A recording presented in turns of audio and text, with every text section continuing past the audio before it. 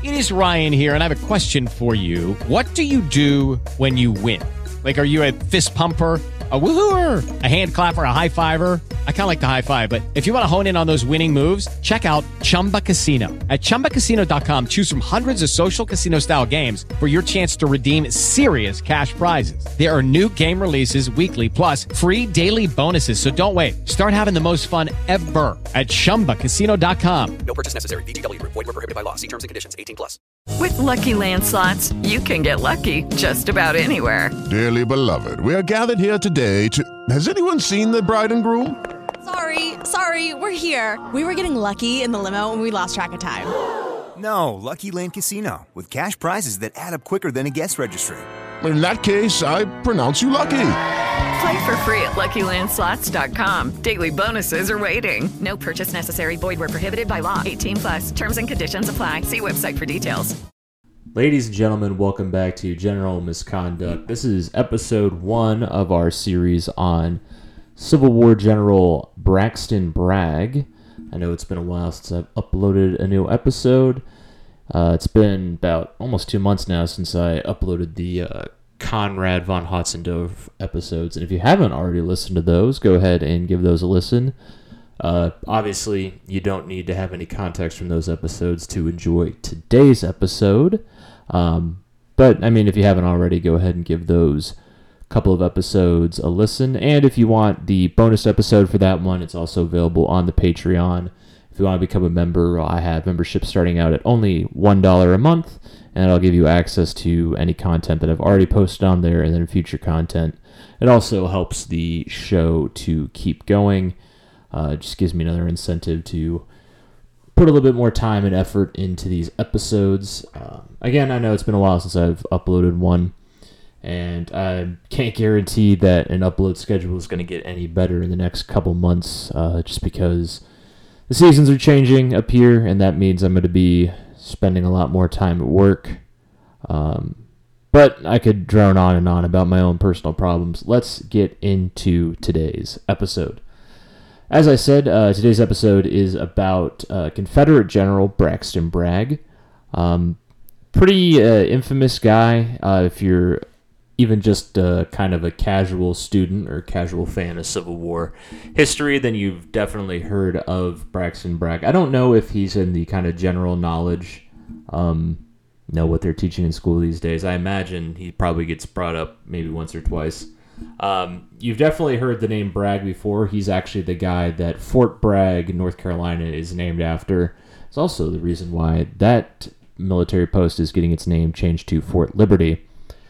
Which, there's a lot of different feelings about that going on in the military community, specifically with units posted there. 82nd and Special Forces Command are both at Fort Bragg. It's the home of the airborne.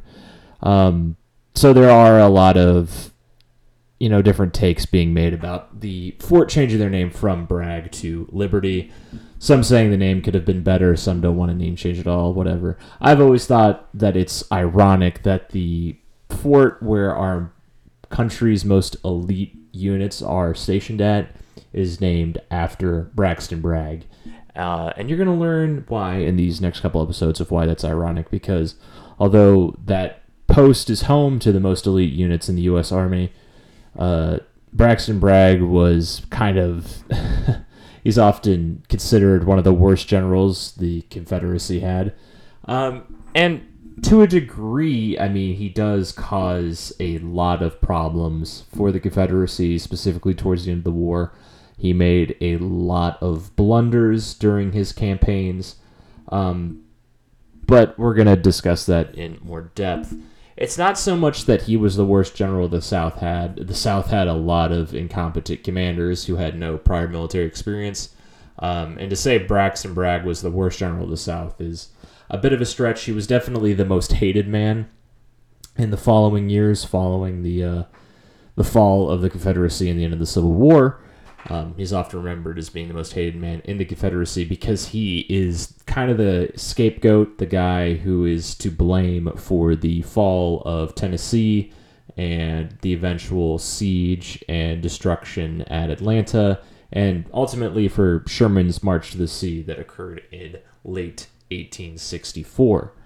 So that's kind of the big reason of why he's remembered as being this infamous figure, not only for the North but for the South as well. So the one thing those two sides agree on is that Braxton Bragg was a kind of a bastard, and I'm going to talk about it in this episode and the next episode and try to cover his life in more detail, specifically looking at his generalship and his military career. This episode is going to focus mainly on his early life and his career in the U.S. Army prior to the Civil War. So his generalship and the things that he's infamous for, that's going to be mostly talked about in the next episode. But today I just want to kind of give the groundwork, get to know this guy, figure out why he ends up performing the way that he performs during the Civil War. So in order to understand that, we're going to have to look at his life prior to the Civil War, find out what kind of a man this was, try to give him more of a fair shake. The book that I read to kind of prepare for this episode, and am still reading, attempted to do the same thing. It's a book by Earl J. Hess. It's called Braxton Bragg, the Most Hated Man of the Confederacy. If you're interested in finding out where I got most of my material for this episode, you can read that book. Especially with this episode, I'm leaning almost entirely on his work, just because there aren't a lot of books devoted to the study of Braxton Bragg in particular. There are some, but a lot of them is on par with what you usually get from Civil War biographies, really just military history biographies in the U.S. in general. A lot of the time, they're not really good as far as academically going. They fall into one of two categories, at least for Civil War biographies. I put them into one of two categories, which is either lost cause romanticism, or this idea of putting either if they're from the South, they become a punching bag, so it's kind of the flip side of lost cause romanticism, or if they're a Northern general, it just portrays them as this, giant among men, which is just something you find in a lot of, again, military history biographies about any general in U.S. history, Confederate or Union, Civil War or not. It's always comes into one of those two. It's either they over-glorify the man or they trash the man. And that's the case with Braxton Bragg as well. A lot of the materials out there for him are either one or the other. It's either lost cause, Southern romanticism, or it's the opposite. So it's pretty difficult sometimes, depending on who I'm studying, to find a kind of non-biased source. It's definitely hard whenever you're studying the Civil War. The Civil War can be a touchy topic, and there's going to be a lot of Civil War episodes. I'm going to be covering a lot of different Civil War generals, so I'm going to try to dance around having any kind of bias when it comes to it. I'm just going to try to give the history of these guys, and I'm going to try to give Braxton Bragg a fair shake too. Obviously, this is general misconduct, so I'm going to be highlighting the, I say the good, the bad, and the ugly, but it's mostly the bad and the ugly on this podcast that I highlight. But I'm going to try to give him a fair shake. Again, the book that I read by Earl J. Hess tries to give the man a better shake, or a fair shake rather. He does cover, obviously, the negatives. That's what I liked about this book, is that it wasn't just I'm going to try to defend the image of Braxton Bragg, and it falls into that lost cause, those tropes. Hess doesn't really do that from what I've read so far in the book. He gives, he gives a fair shake for Braxton Bragg, kind of better explains why he performed the way that he did in the Civil War. So without further ado, let's jump right into the history of the man himself. So Braxton Bragg was born on March 22nd, 1817 in Warrenton, North Carolina, to a man named Thomas Bragg and his wife Margaret. He was one of 12 siblings. Thomas was a construction contractor and a slave owner, and again was able to support a very large family. Braxton had several brothers among that group of 12, including his brother John, who served as a congressman and a judge in the state of Alabama. Thomas Jr., who served as governor of North Carolina and eventually would serve as the attorney general for the Confederate States. His brother Alexander was an architect. His brother Dunbar was a merchant, and he had another brother, William, who died as a soldier during the Civil War. Hess doesn't really discuss his sisters at all. I couldn't really find any information on them, but he had 6 other sisters. His mother, Margaret, was arrested for the murder of a freedman, presumably during the pregnancy of when she was pregnant with Braxton. She was jailed while she was pregnant and awaited trial and was eventually found not guilty by a jury. For more context, the reason given for shooting this guy was that he spoke impertinently to her. So, I mean, it's antebellum South. If a black man does literally anything to a white woman, he could have done absolutely nothing. I mean, the reason that they give is, again, spoke impertinently to her, which, again, could be, like, absolutely nothing. The fact that she was found not guilty shouldn't be a surprise to anybody if you know anything about the time period. Again, a black man could look at a white woman in the wrong way, and, you know, any action that she takes against him after that point is going to be pretty much overlooked. So, again, she was likely acquitted of this due to the fact that, again, it was the antebellum South, and no jury was going to jail a married, pregnant white woman for shooting a black man, whether he was a freedman or a slave. Historians have speculated that Braxton's later knowledge of this event as a child had a great effect on him. Not necessarily that his mother had shot a black man, but that she had served time in jail, and it caused him to constantly need to prove his standing in society. So, again, he doesn't know about this for a while growing up, but he does eventually learn about his mother being put in jail for a time for this crime. And the way that it affects Braxton isn't like, oh my goodness, my mother shot somebody. It was like, oh my goodness, my mother was in jail for any reason whatsoever. And this had a profound effect on his mind and kind of how he would act later on in his life. He constantly needed to prove that he was something more just because his mother had spent, a short time in jail, but eventually was found not guilty of a crime that she absolutely committed. So yeah, it's a weird reason as to why he's going to act the way he acts for the rest of his life, but that is the reason given. Moving on. So Braxton was always destined to be a military officer, and he was able to attend West Point in the early 1830s, and he graduated in 1837. He was number 5 in a class of 50, so he ended up in the top 10% of his class. That class included future colleagues John C. Pemberton and Jubal Early, both of whom he would serve alongside in the American Civil War on the side of the Confederacy, and Joe Hooker, who was one of the several commanders of the General of the Army of the Potomac.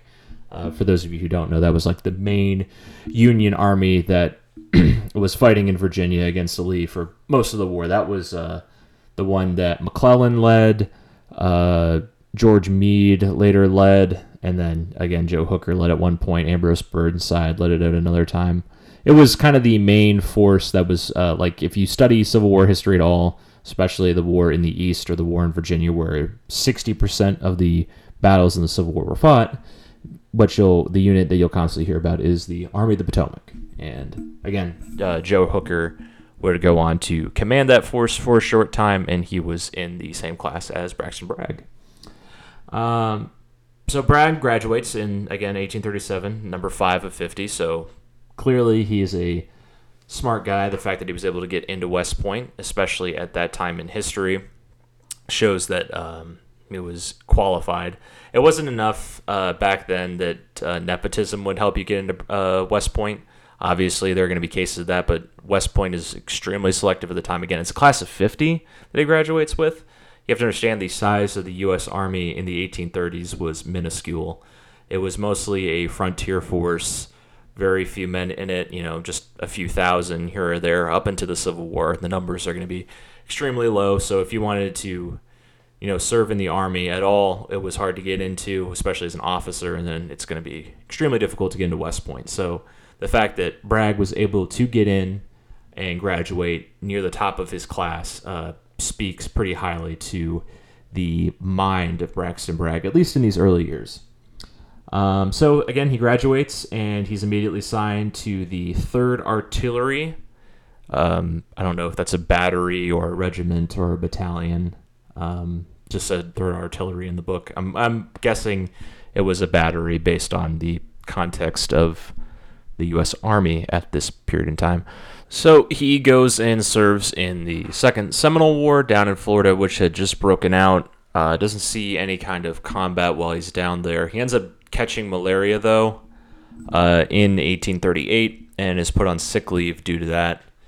Despite the fact that, again, his service in the Second Seminole War was, he basically just got malaria and left.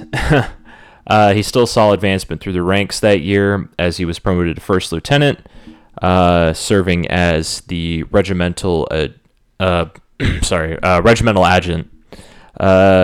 So he starts serving on recruiting duty in Philadelphia for a short time, and then he gets reassigned to the old regiment, his 3rd Artillery, and he becomes the company commander of that battery and promoted to the rank of captain. Now, during the 1840s, rewind. It's actually time for our first commercial break. So when we get back, I'll start talking about his career after he took over that company command position, and we will be right back after a word from our sponsors. Hello, it is Ryan, and I was on a flight the other day playing one of my favorite social spin slot games on ChumbaCasino.com. I looked over at the person sitting next to me, and you know what they were doing? They were also playing Chumba Casino. Coincidence? I think not. Everybody's loving having fun with it. Chumba Casino is home to hundreds of casino-style games that you can play for free anytime, anywhere, even at 30,000 feet. So sign up now at ChumbaCasino.com to claim your free welcome bonus. That's ChumbaCasino.com and live the Chumba life. No purchase necessary. VGW Group. Void where prohibited by law. See terms and conditions. 18+. With the Lucky Land Slots, you can get lucky just about anywhere. This is your captain speaking. We've got clear runway and the weather's fine, but we're just going to circle up here a while and get lucky. No, nothing like that. It's just these cash prizes add up quick. So I suggest you sit back, keep your tray table upright, and start getting lucky. Play for free at LuckyLandSlots.com. Are you feeling lucky? No purchase necessary. Void where prohibited by law. 18+ terms and conditions apply. See website for details.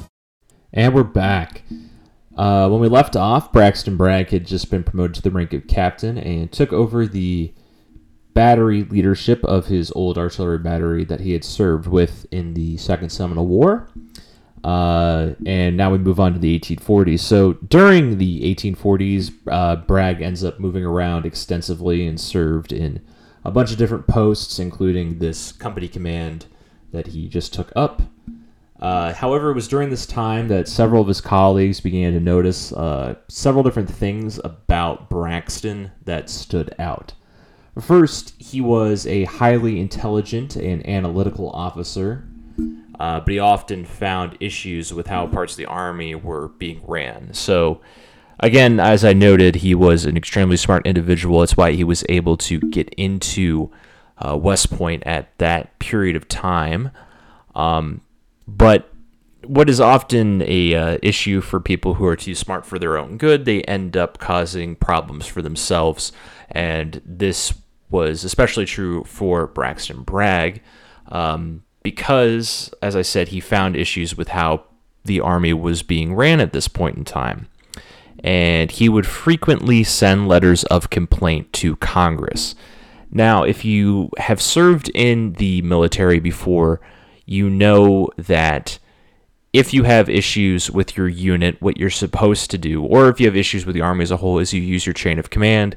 You use those different channels in order to voice your concerns. Braxton, either he might now, in his defense, he might have gone through these channels before. He could have told like his battalion commander or whoever who was above him about the issues he had with the way the Army was being ran. I highly doubt it based on the stuff he was writing about and what I've read.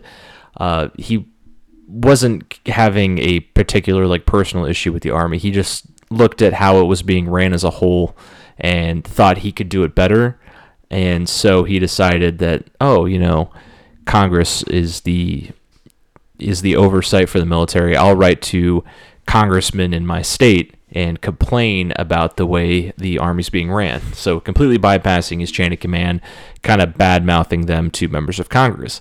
Now, Braxton's family, as I've discussed earlier in the episode, was fairly prominent due to the fact that, several of his brothers end up serving as politicians for the state of North Carolina and the state of Alabama. So people know the Bragg family in Washington, D.C. So when he's writing these letters to Congress, they aren't, being ignored. And it's not for a good reason, not for Bragg.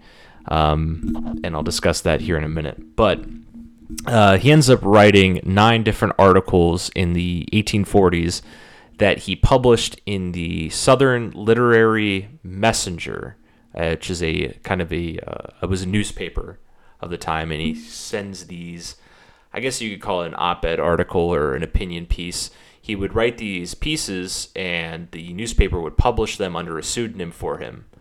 And basically, these articles laid out his issues that he had with how the Army was ran. It appears that he might have called out specific Army leaders in these articles, and eventually, due to the language that he used in these articles, or they might have been leaked to Washington, who was writing these articles. So eventually, they find out that it's Braxton Bragg who's doing this, who, again, at the time was only a captain, so he's a junior officer, and he is essentially bad-mouthing his higher echelons of leadership to the in this newspaper to the entire country. So as soon as they find out, things don't go well for Bragg, but I'll get back to that in a second. So the other thing that his colleagues began to notice, they noted that Bragg was an extremely ambitious officer in such a way that it put off many of his contemporaries, and it bordered on narcissism. So he, like I had noted earlier, he became obsessed with self-image due to the fact that his mother had served time in jail when she was pregnant with him, and now we're starting to see that impact on young Braxton. We're starting to see it come out as he gets older, and it manifests itself in this kind of this narcissistic type of behavior, this kind of personality that he is beginning to grow. Again, they recognize that he's ambitious, and it's not necessarily a bad thing to be ambitious, but it begins to he begins to think highly of himself, or believe that he deserves a higher station than the one that he's currently in. It's also the reason, in part, that he ends up writing those letters in the Southern Literary Messenger and sending off messages to Congress. That all kind of stems from this personality that he has developed. Lastly, and this is going to be probably I shouldn't say the biggest thing, but this is going to have one of the biggest impacts, if not the biggest, on where Braxton's career is going to go. His colleagues noted that he was fiercely patriotic for his home state of North Carolina, as well as the South as a whole, which obviously this guy's eventually going to serve in the Confederate Army, so it would make sense that he would have sympathies for the Southern cause prior to the Civil War. And it was also noted that he was himself a Southerner. At the time, he had a friend by the name of William Tecumseh Sherman, who you might have heard of before. And at the time, he noted the ferocity that Bragg had, and made note of at least one event where Bragg challenged a man to a duel for insulting his home state of North Carolina. This last note of personality was starkly defining for Bragg, as his love for his home and the South also extended to a fervent hatred of the North. His fellow officer, Erasmus D. Keyes, noted that he held a feeling of intolerant sectionalism, which caused constant tension between himself and Bragg. So Bragg had this, what Keyes described as a feeling of intolerant sectionalism, basically believing that the North and South should be separate, that the North was bad, the South was good. And again, he had a fervent patriotism for his home state of North Carolina. I believe the insult that the man he challenged to a duel, I believe the insult was like, it had to do with something about like North Carolina being the lesser of the two Carolinas or something of that nature. And he's in a bar when he says this, and Bragg gets pissed off, and he's there with a couple of other officers against Sherman, and I believe Keyes was also present, and he like immediately like throws down, and he's like, "I'll fucking like let's have a duel here. I will stand for the honor of my home state of North Carolina," something along those lines. A very stereotypical period reaction to one's home state being slandered by another gentleman. So, again, this gives you a better idea of who Braxton Bragg was. He was very, very patriotic for his home state of North Carolina and for the South as a whole. So, again, that's gonna play a huge part in where his career in life goes, because really this reason more than anything else is why he's going to end up fighting for the Confederate States and lead to all the other things that we know Braxton Bragg for. Anyway, thus the defining characteristics of young Braxton Bragg were his self-obsession with perfection, his disdains for the upper echelons of the authority in the U.S. Army, and his fierce and neurotic obsession with Southern nationalism and devotion to North Carolina. So he's a narcissist, he doesn't respect authority, and he's got a strong feeling of sectionalism. So these are, not great character qualities to have, and they can definitely show us where he's going to go based on those character qualities. And like I said earlier, those letters that he wrote to Congress and the opinion pieces that he wrote in the newspaper come around to bite him in the ass, and they do in the mid-1840s. In the aforementioned articles that he wrote, he criticized high command, including General Winfield Scott, who is... I want to do an episode on him, too, because he's got one of the most impactful careers on the early U.S. Army. He serves as one of the top generals for many, many years. He had service in the Mexican-American War leading up to the Civil War, and then he was the guy who kind of was the mastermind behind the Anaconda Plan during the Civil War, and he was a pretty old guy by that point. But anyway, Bragg criticizes him in these opinion pieces. And it's described the tone that he used in these opinion pieces was unprofessional and unkind, specifically towards General Winfield Scott. So following the publishment of these articles, he went on leave to go to Washington, D.C. to lobby for his proposed reforms after his command specifically told him, hey, yes, you can take leave, but you better not go up there and start causing more trouble in D.C. Bragg doesn't care. He believes that he is in the right, what he knows to be true. He believes that it's important that he go to D.C. and lobby for these changes to be made in the Army, which, again, pretty unbecoming of a junior officer to be doing something like that.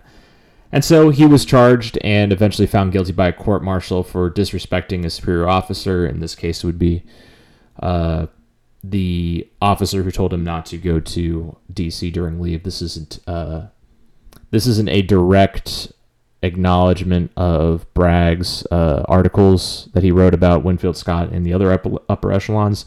This court-martial doesn't have anything to do with that, but it's kind of understood that that's the reason why he was court-martialed. It was like, it wasn't that he just went to D.C. and did this lobbying thing. It was like, oh, he was kind of kicking a hornet's nest to begin with. He did this thing earlier. We're going to keep that in the back of our minds when this goes to trial. That's why he's eventually found guilty. But because, again, it wasn't about that. It was disrespecting a superior officer. It was violating that direct order not to go to D.C. So he gets off with a fairly light punishment. and really had basically no impact. I can't even remember what the punishment was, but it was fairly light. He continues to serve in the Army at his rank.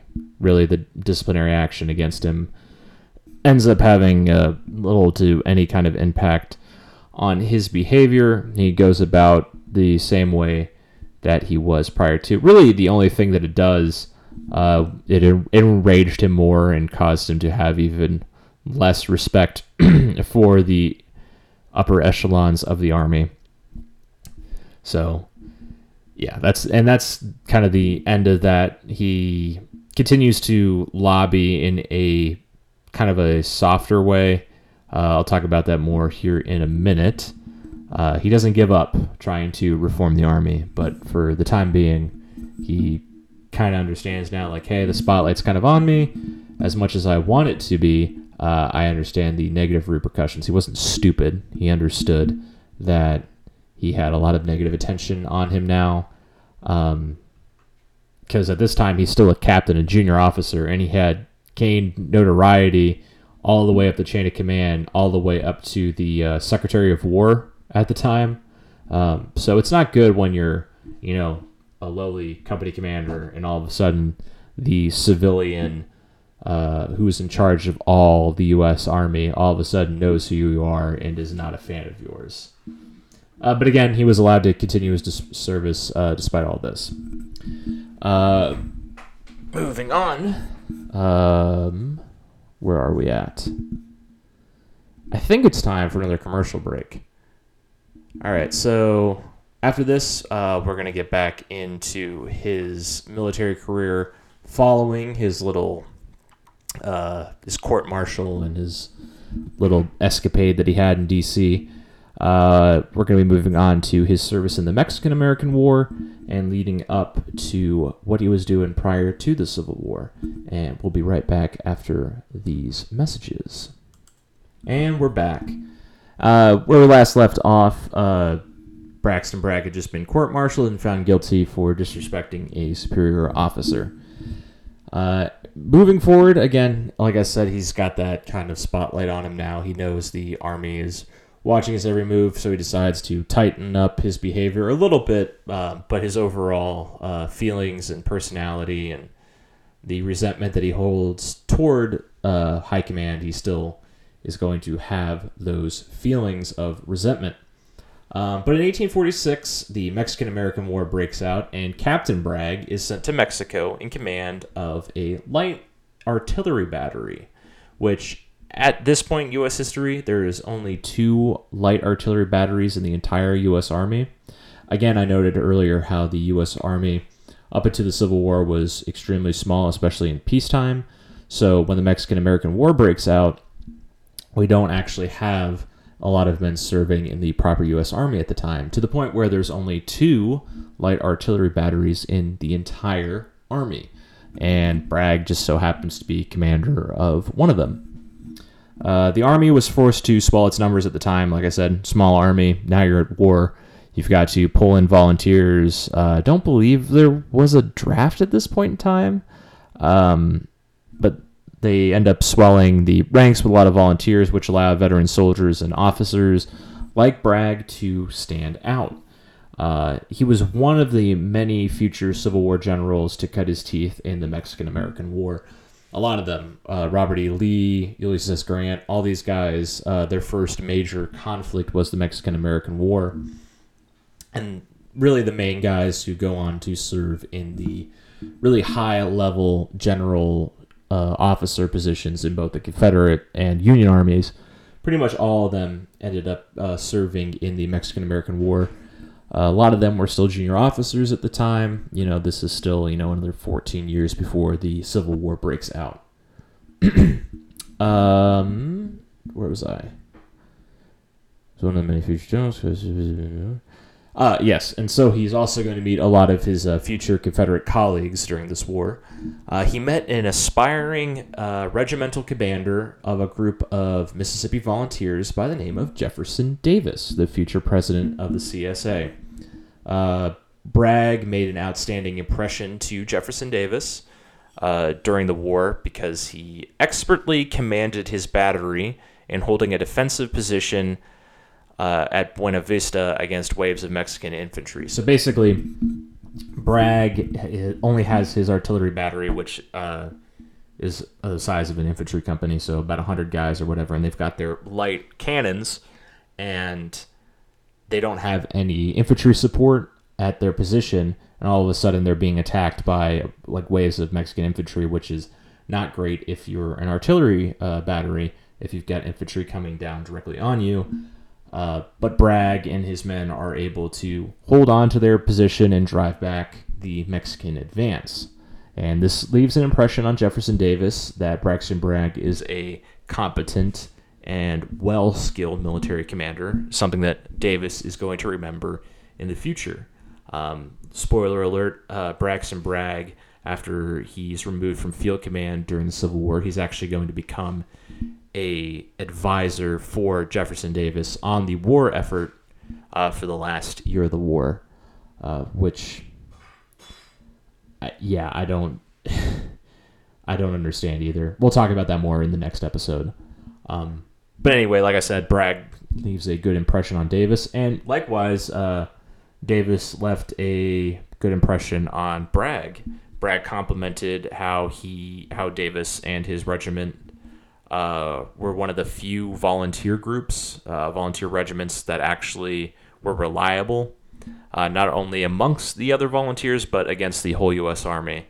That may or may not have been true. It might just be Bragg understanding that Jefferson Davis is going to have like a good career in the future, and he's schmoozing here. But, I can't really make that assumption. So, but it also kind of plays into the fact that obviously Bragg's going to compliment a non-regular U.S. Army unit's performance because he's got a grudge against the regular U.S. Army. Moving on. So how did he actually perform during the war? He performed pretty well. Again, he had, like I noted, that he was able to expertly defend his battery's position at Buena Vista, but throughout the whole war, he ends up performing very well, him and his battery. Again, this is he has a spotlight on him now for better reasons than before. Being the only of two battery commanders of light artillery in the whole U.S. Army means you've got more eyes on you. And if you're performing well, it really helps your reputation. So he gets noticed by a lot of other officers, his future colleagues, his future superiors, and his future enemies as well. And again, he's extremely successful throughout the whole war. But doesn't mean he didn't have a few close calls with death, just the nature of war. However, in this case, it was an attempt at fratricide. He dodged two fratricide attempts throughout the war. In 1847, he came down with malaria twice, but he had already suffered from it in Florida, so he had built up an immunity. But during that time, there was a man by the name of Samuel Church who served in Bragg's battery, who saw this opportunity as a way of getting rid of Bragg, which I guess he had an issue with. So while Bragg was resting in his tent, Church decided to make a makeshift bomb, or an IED, out of an old artillery shell and tried to blow up his tent. It failed on the first attempt, and he wasn't caught. And then he decided he would try again. Failed on both attempts. Didn't even manage to injure Bragg. I don't think the explosive went off in either attempt. But again, by this time they find out what what's his name? Church, what he's up to. He gets found out, so he has to desert, and Braxton Bragg narrowly escapes death twice. Following the Mexican-American War, Bragg continued to serve in several different posts along the western frontier. That was basically all you could do at that time in the U.S. Army during peacetime. Throughout the 19th century, you're going to get posted, just all along the frontier: Texas, California, New Mexico, places like that, all along the the western U.S. frontier, fighting Native Americans, that kind of thing, kind of sitting around in a fort in the middle of nowhere. But that's what Bragg's doing at this point in time following the Mexican-American War. And due to the fact that he was posted up in the frontier, he had to spend a lot of his time away from his home and wife.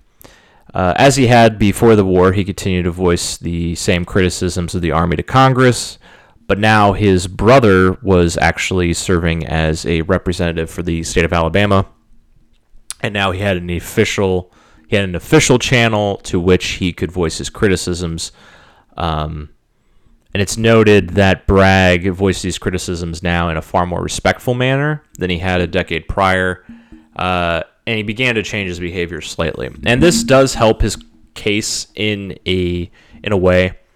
It just so happened to be that if you voice your displeasure with the U.S. Army in a disrespectful manner and circumvent your chain of command while you're doing that, it's not received very well. But if you use official channels and do it in a respectful tone, it's actually received far better. So, again, Bragg continues to voice his criticisms, but now he's doing it in a much more mature way. It doesn't really result in the way that he wants it to go. Again, the big sweeping reforms that he wants to see in the Army, which I couldn't get specifications on, again, they don't take place. So it's just kind of that that meme from The Simpsons where that's was it Homer's dad? It's like shaking his fist at the sky. It's like old man yells at the sky. That's basically what Braxton Bragg was doing in the 1840s and 50s. It should be noted at this time that he had subordinates for whom he wrote highly of to Army Command. He had two subordinates, two guys serving under him that he thought were doing really well, and he decided that he was going to write letters of recommendation for these young officers. And these two officers' names were Daniel Harvey Hill, who you might know, and George H. Thomas, who, if you follow the Instagram page at all, you should definitely know because I wrote a post about him. These two guys, again, were officers serving under Bragg following the Mexican-American War. And he kind of took note of these two guys' performance and decided that they should move up the ladder of rank. And so he wrote them letters of recommendation. The irony and why I wanted to note this is that David Harvey Hill is eventually going to serve in the Confederate Army alongside and under Braxton Bragg. And at the Battle of Chickamauga, they're going to end up coming to blows due to some kind of argument of how either one performed. I think there was a finger pointing thing. Going back and forth between the two for a while based on how that battle went. That is I should note, was a victory for the South, but I guess these two had some kind of disagreement over it. And the other part of why this whole thing is ironic is that George H. Thomas, also known for the Battle of Chickamauga, ends up serving on the Union side of the war. And he's actually the reason why the Union Army is going to be saved at the Battle of Chickamauga. It's actually where he earns the title Rock of Chickamauga because he was able to hold his unit's position and kind of helped the Union withdrawal at the Battle of Chickamauga. Also, should note the reason why I like George H. Thomas, why I want to do an episode about him, is that he was a Southerner. He was a Virginian, in fact, and decided still to fight for the Union Army rather than give in to this idea of patriotism for his home state of Virginia.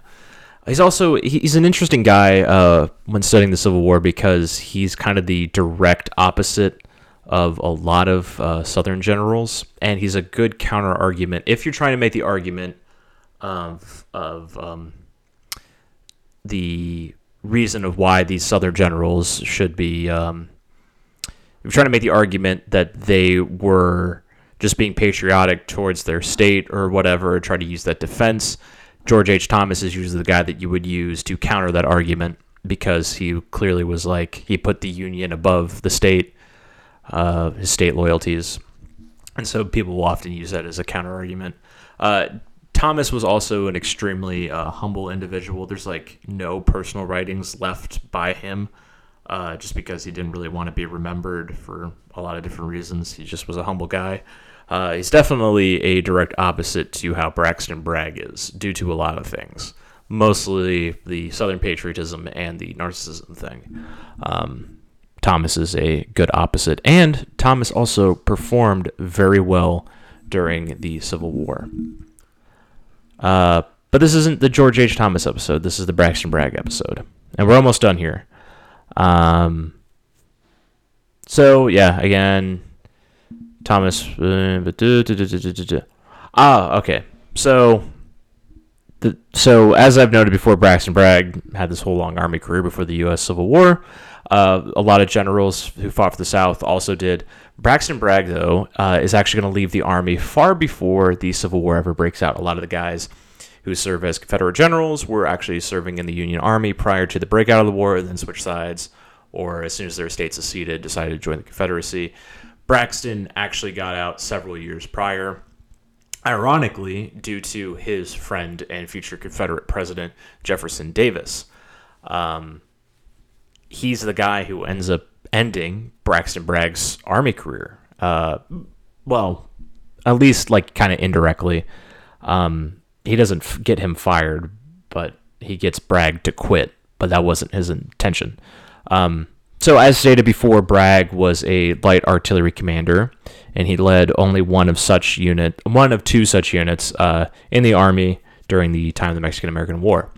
Now, during the Franklin Pierce administration, that's going to be 1853 to 1857, I want to say. Yes. Davis is actually appointed to be the position of Secretary of War, which is highly ironic that the guy who was in charge of the entire U.S. Army ends up betraying the U.S. and becoming the president of the Confederacy. Most people don't know that Jefferson Davis was the Secretary of War for the United States in the 1850s. But again, a lot of Southern politicians served as U.S. politicians prior to the war. Also, U.S. President John Tyler ends up becoming a senator for the Confederate Congress, which is often used as part of an argument to say that John Tyler was the worst president in U.S. history, which I don't know if I agree with that statement. But anyway, again, this is supposed to be about Braxton Bragg, so let's get back to him. Anyway, again, so Davis is the Secretary of War during the Franklin Pierce administration, and during this time, he actually implements a policy of reform in the U.S. Army. However, again, ironically, this is a type of reform that's going to end up hurting Braxton Bragg, who had been an advocate for, reforms in the U.S. Army for years. It had gotten him in trouble in the 1840s. And now all of a sudden there is a push for reform, but this time it's something that Bragg doesn't necessarily support, mostly because it's going to put him out of a job. See, at the time, the U.S. wanted to move towards modern rifled artillery, which means if you're moving towards modern rifled artillery, you have to get rid of your small smoothbore cannons that were being employed by Bragg's battery. So all of a sudden, the U.S. Army is moving to adopt new equipment that is going to make Bragg's job outdated and irrelevant. So his battery ends up getting disbanded in the mid 1850s. As a result, Bragg has to find a new position in the Army, and so they put him into a cavalry officer role, and he didn't like this one bit. He was an artillery commander. He had done artillery his entire Army career outside of like his recruiting position that he had for a short time. Pretty much only served in artillery positions. He was an artillery officer.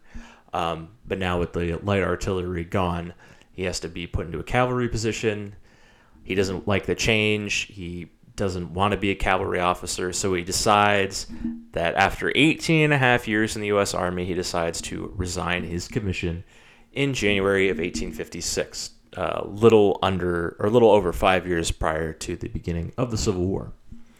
He decides to purchase a plantation in the state of Louisiana because his wife had this aristocratic kind of lifestyle that she was used to at this point. Something that his officers' pay could support at the time. And so he decides he wants to keep his wife's standard of living up. And so he decides to take what money he's earned from his Army career, the money that he inherited from his his father's contracting business, and he ends up buying a plantation, a sugar plantation to be exact. During this period, he was also involved in local politics, which was pretty common for plantation owners to do. If you owned a plantation, that means you were a big property owner in the area. You had a pretty decently sized labor force, a pretty decently sized slave labor force, and it meant you had some kind of standing in the community. So it would behoove you to get involved in local politics. Sometimes you're kind of forced into those positions, and that was the case with Bragg. He ends up serving in some small local political positions, kind of like a town comptroller or something like that, those kinds of positions. He also assisted in the establishment of LSU, Louisiana State University at Baton Rouge, which at the time had a different name, and if I had to write it down, I can't remember, but it was I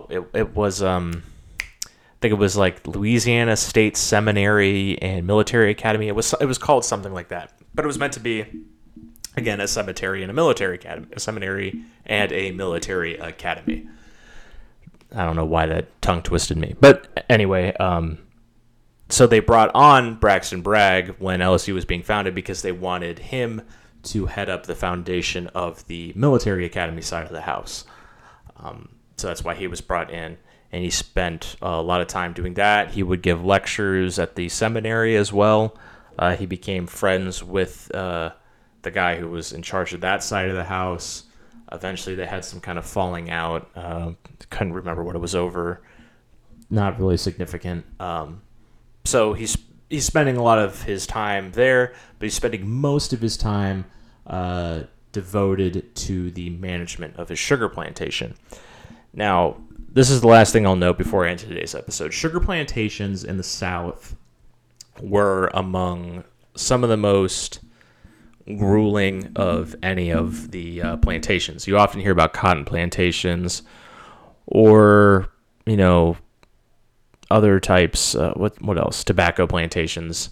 You often hear about those when you're studying the antebellum South and the issue of slavery. You often hear about, again, cotton and tobacco plantations. But sugar plantations were the hardest to work on, and Bragg's was no different. His slaves often worked 18-hour plus days, working far before the sun came up and far long after the sun went down.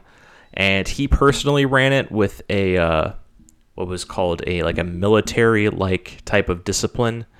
He ran a very tight ship. He brought over his same military leadership style that he had in the Army, and he brought that to his plantation, of course. And he was much harsher on his slaves than he was on his fellow, his soldiers, his subordinates during his time in the Army. And so I just kind of wanted to note that since we are talking about the good, the bad, and the ugly of the General Officer Corps, I would be remiss if I did not cover the very bad and very ugly side of Braxton Bragg, which was the fact that he was a slave owner, a particularly cruel one at that, and again, it gives you a glimpse into the kind of man that he was and the kind of man he's going to be during the Civil War. But that's it. That's all I have for today. When we pick it up in the next episode, which I hope to have out next week, we're going to be covering the actual generalship of Braxton Bragg, his time in the Civil War. I'm going to cover a little bit of the stuff leading up to the Civil War, and then going, his whole career in the Confederate Army, and then I'll close it up with his after the war and tell you what he did at the end of his life. But again, thank you for listening to this episode. If you haven't already, go ahead and give some of the other episodes a listen. And consider joining the Patreon and follow the Instagram page if you have not already. I try to post updates there every now and again. If anything comes out, it all gets posted there. And yeah, thanks you guys for supporting the show, and I'll see you next time.